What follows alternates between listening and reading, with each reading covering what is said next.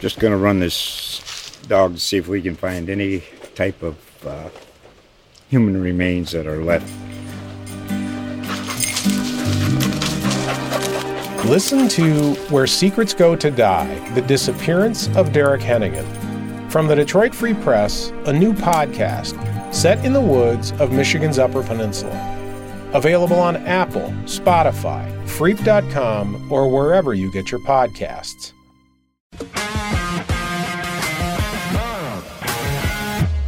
Welcome to Under the Ring Pro Wrestling Conversations. My name is Phil Strum. So happy you've joined me today. My guest today is one of the rising superstars of SmackDown, Raquel Rodriguez. After a stint in NXT, where she was NXT Women's Champion and NXT Women's Tag Team Champion, she recently had a brief run as WWE Tag Team Champion with her longtime friend Aaliyah, as well as a series of matches against two foes very familiar to her, Dakota Kai and Io Sky, formerly Io Shirai, where Damage Control won the championships back. I really enjoyed my conversation with Raquel. She was very engaging, and we went to topics I was not fully expecting, so I think you're really going to enjoy it. WWE has War Games coming up in Boston for Survivor Series, which is a match Raquel has wrestled in twice already in NXT, as well as Royal Rumble coming up somewhat near the part of the world where Raquel's from originally, in San Antonio, and that's in January, and tickets are on sale for that now. So here we go with my interview with Raquel Rodriguez. So privileged to be joined by a top WWE superstar today to recently debut on SmackDown. It's Raquel Rodriguez. Raquel, welcome to Under the Ring Pro Wrestling Conversations. Thanks for joining me today. Hi, thank you, Phil. I'm excited. Thank you for having me. Great. And so first question I was going to ask, so it is National Hispanic Heritage Month, and I know you had a short video that's been airing on some of the WWE shows of late. What does it mean for you to be a positive example as a woman of Hispanic heritage? It means so much to me because, I feel like Hispanic women specifically growing up in this culture, I feel like we get pigeonholed or stereotyped. And then we feel like we have to fulfill that stereotype and be exactly that. And so being able to be in the position I'm in, I feel like I want to allow younger women, especially younger Hispanic girls, to know that there are so many doors open if you just look for them, if you just work towards them. If you have a dream, you should go after it. You should not let anyone tell you that you can't do something, that you shouldn't do something. I think women should know that they are capable of absolutely anything on this planet.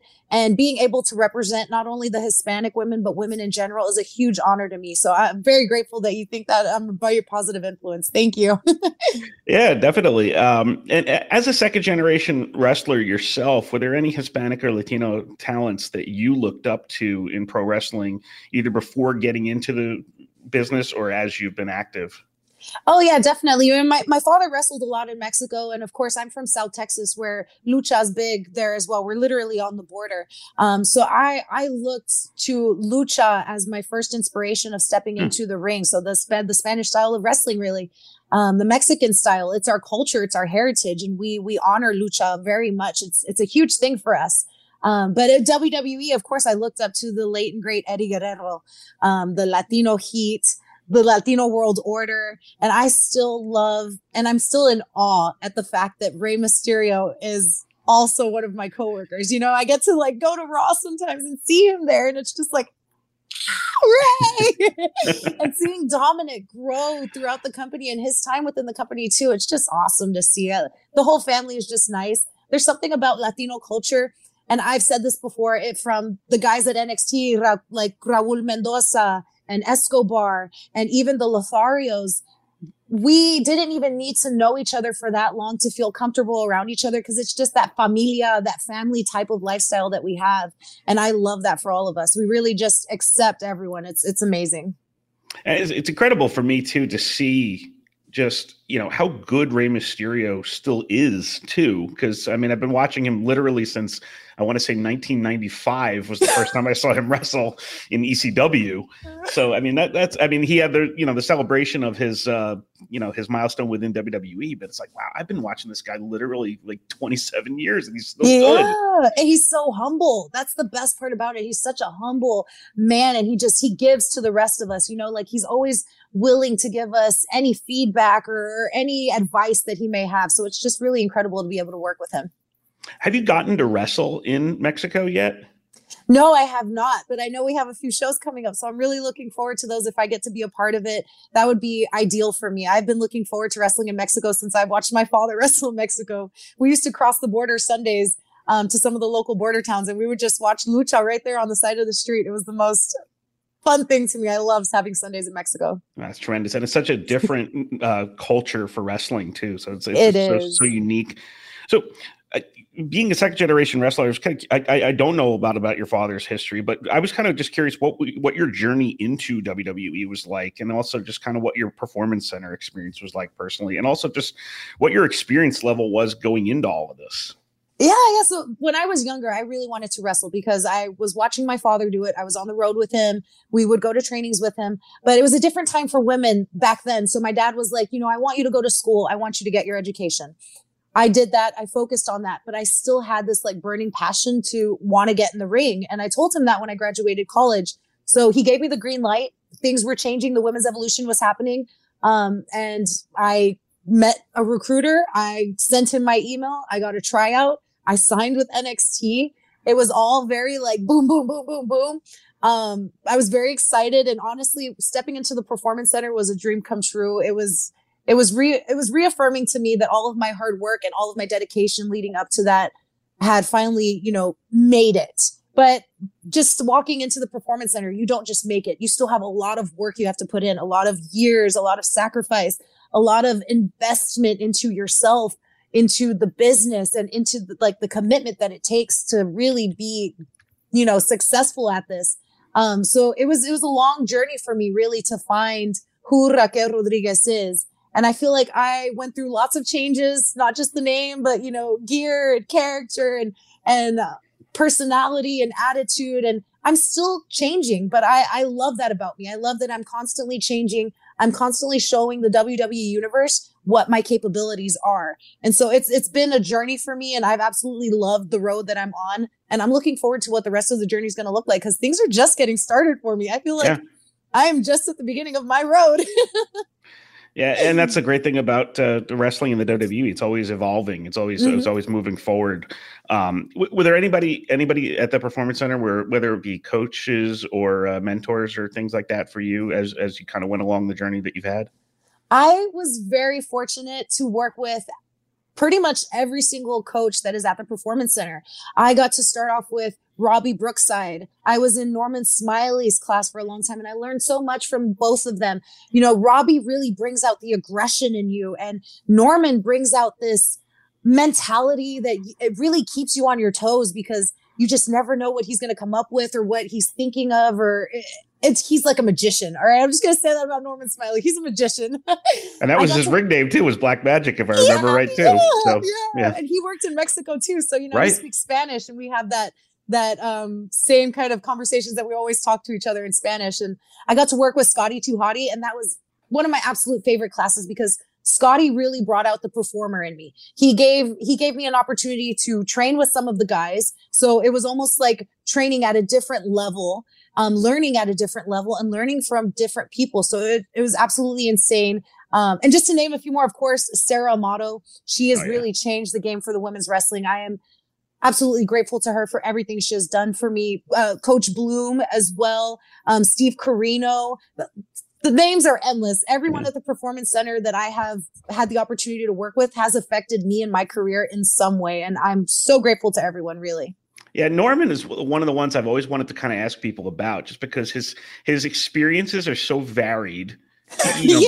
Working so long in WCW and then a little bit in hardcore stuff too, but then like having the British style background plus the lucha, and also he's lasted so long in WWE, and he's touched so many careers that I think he's somebody that's a little more relevant than people sometimes realize.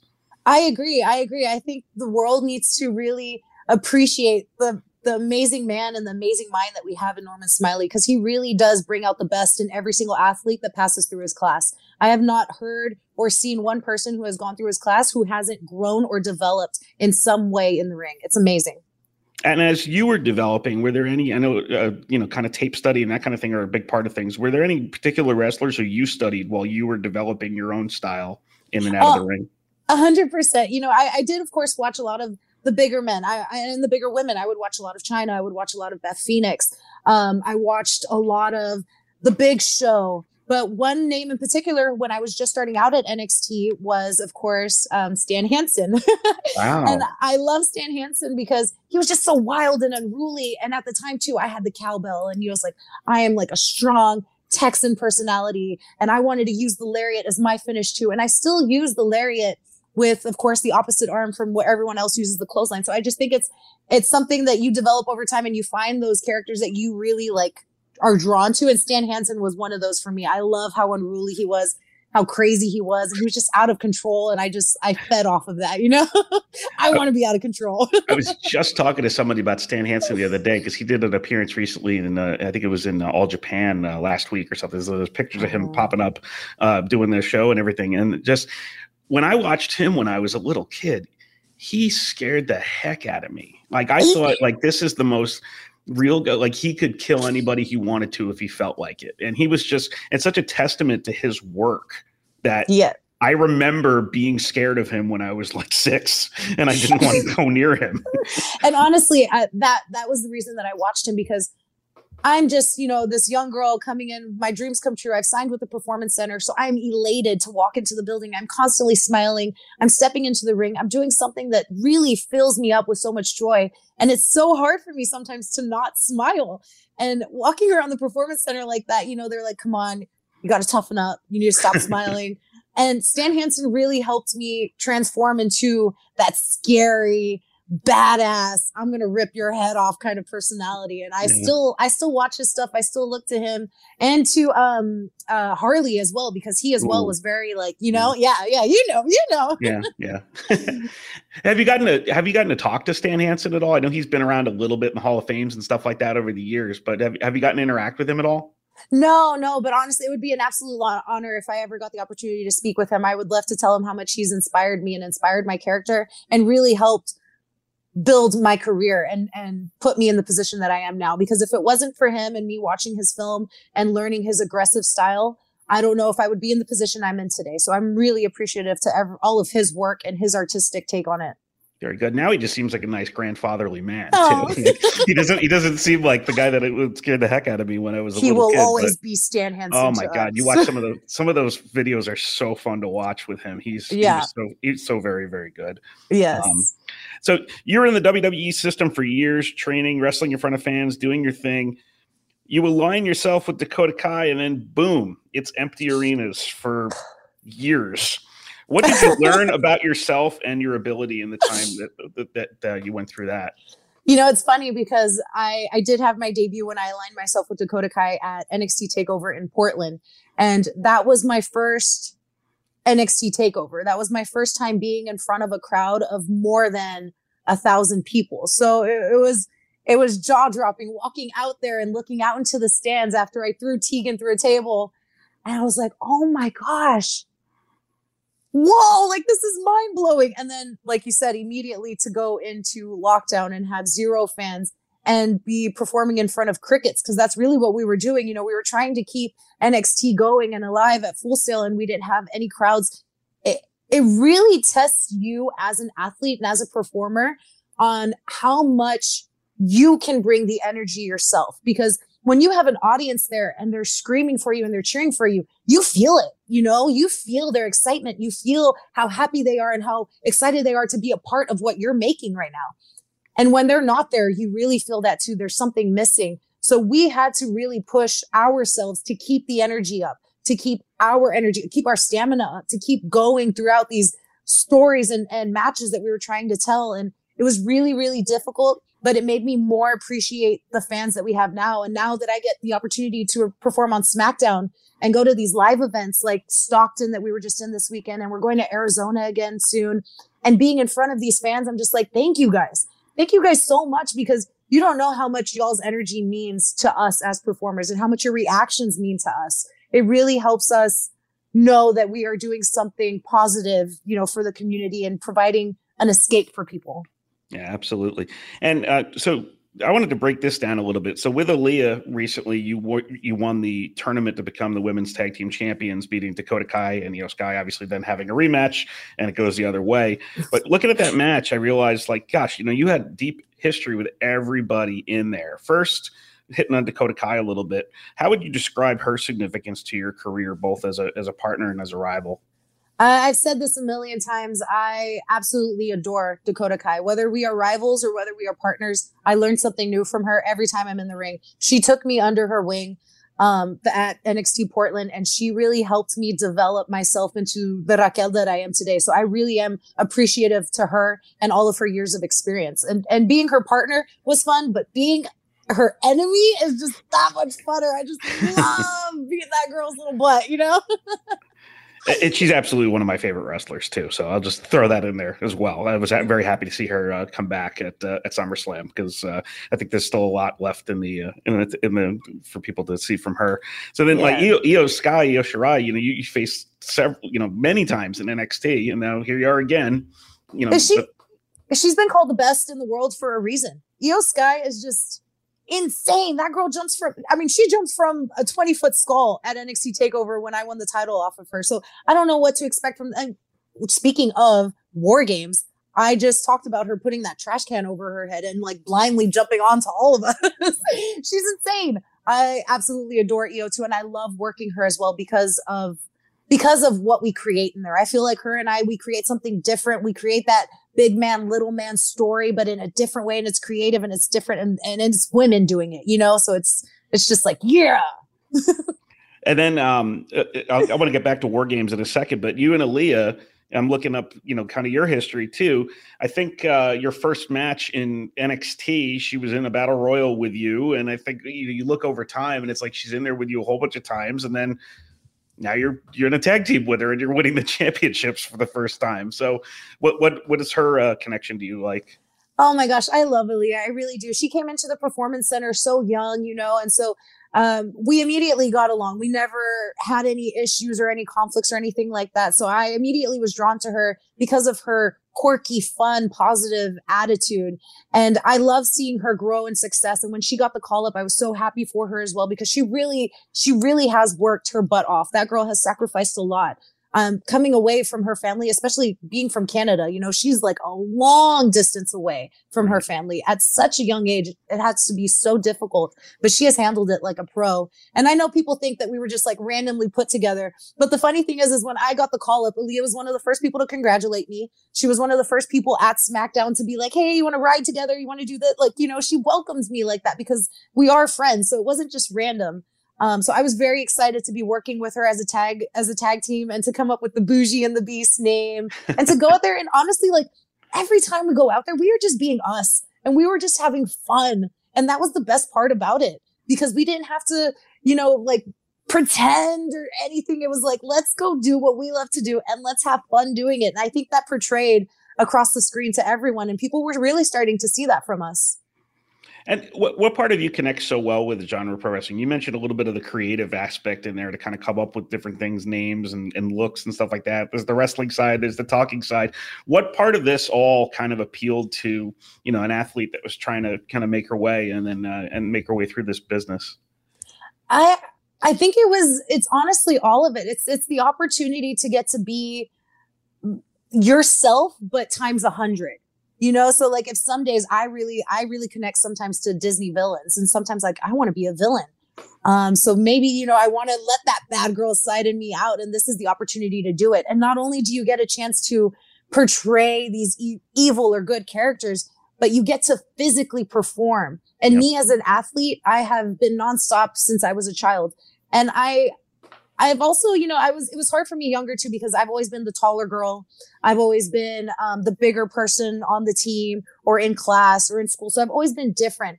And finding this outlet for me has been absolutely vital. I feel like my confidence has gone through the roof because I'm able to use what God has given me and able to use my body and my strength in a positive way and represent it in a positive way as well. So I love every aspect of it. The physical part, the theatrical part, the talking part, all of it, every single bit. Wrestling is it's just always been in my blood. And I joke because my dad was actually out wrestling the day I was born. So I think I was born into this, you know? And I think it's an aspect that a lot of people don't understand about pro wrestling is that you aren't playing a character. You basically are the character. And exactly. That, you're not going to see, Tom Cruise walking down the street in character, but you might see a wrestler has to kind of be both things at times.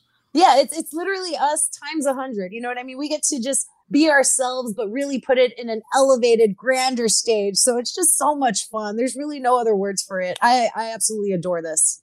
So you mentioned War Games before. You're 2-0 in the War Games. What are those like to wrestle in? Would you like to be in this year's women's version in Boston? And I think Dakota and Io have actually been in all three to this point, all three women's War Games. So what's that whole deal like? It is, and Phil, I'm going to say this, my favorite. It is absolutely my favorite. All right. I am a 2-time War Games champion. I just want to throw that out there. So I feel like I have some good experience under my belt as well. I would love to be in this year's War Games. I absolutely would love it. There's so much just action in 2 rings that are next to each other, and then the cage and the weapons that get involved, and you don't know who's going to get called in first. And speaking of Dakota Kai again, she is the absolute athlete of War Games. I forgot what the actual word is that she uses for it, but she literally has started all 3 in a row, and she's gone until the very end. That girl just goes, and that's what I really appreciate about Dakota, is that she is an absolute athlete. And so I'm excited. War Games. Yeah, she is the workhorse of the War Games. And I absolutely appreciate that about her. So I'm excited for this year, because if we get to be on opposing sides again, I can't wait to stuff her in another trash can. Or if we are on the safe side, who knows? But yeah, I would definitely love to be a part of this year's War Games, 100%. I've always wondered, when you're in there, is it disorienting at all to be in a ring with another ring behind you? A little bit, yeah. We have our ring awareness when it's just the one ring in there. But for some reason, yeah, when you have another ring across from you and there's like double ropes with that tiny little space in between, and that tiny little space in between is just like all metal right there.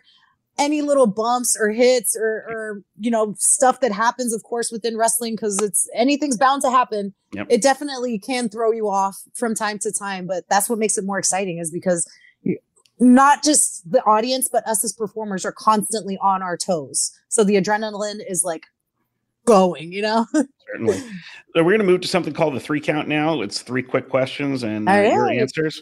So if Raquel Rodriguez could face anybody in history in the ring, who would you love to step in the ring with, and why?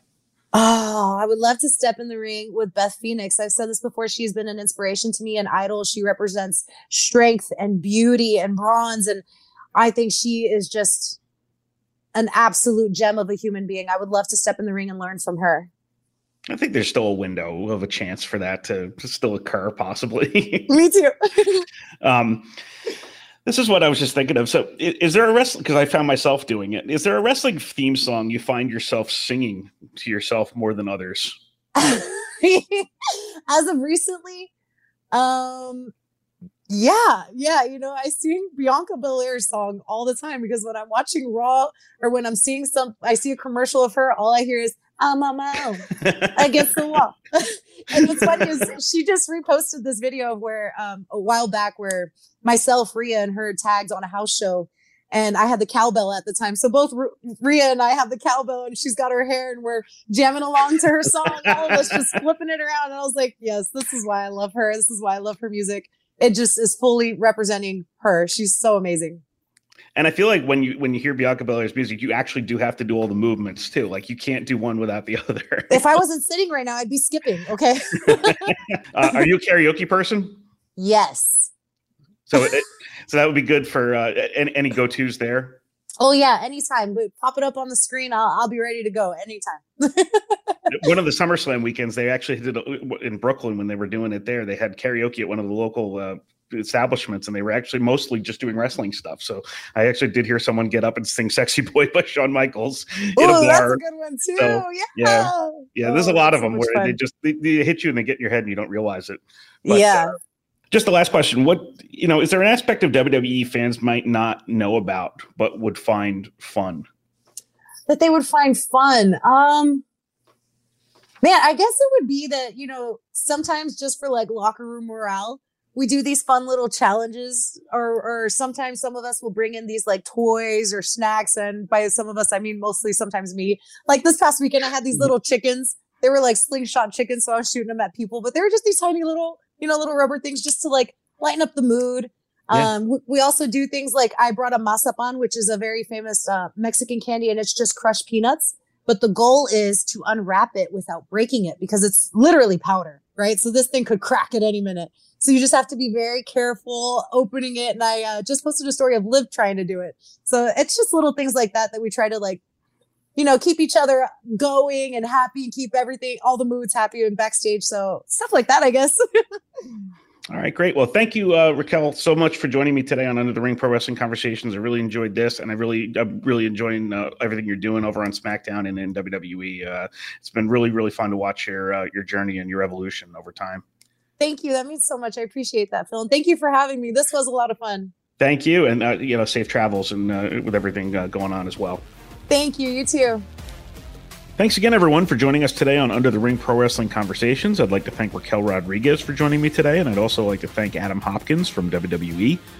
Join us next week where our guest is one half of the Now, a tag team that's currently featured on the NWA, accomplished veteran Hale Collins. Hale's someone I've personally known for a long time, and we had a great conversation, so you'll definitely want to check that out. Thanks again, everyone, and have a great week. Just going to run this dog to see if we can find any type of human remains that are left. Listen to Where Secrets Go to Die, The Disappearance of Derek Hennigan. From the Detroit Free Press, a new podcast set in the woods of Michigan's Upper Peninsula. Available on Apple, Spotify, Freep.com, or wherever you get your podcasts.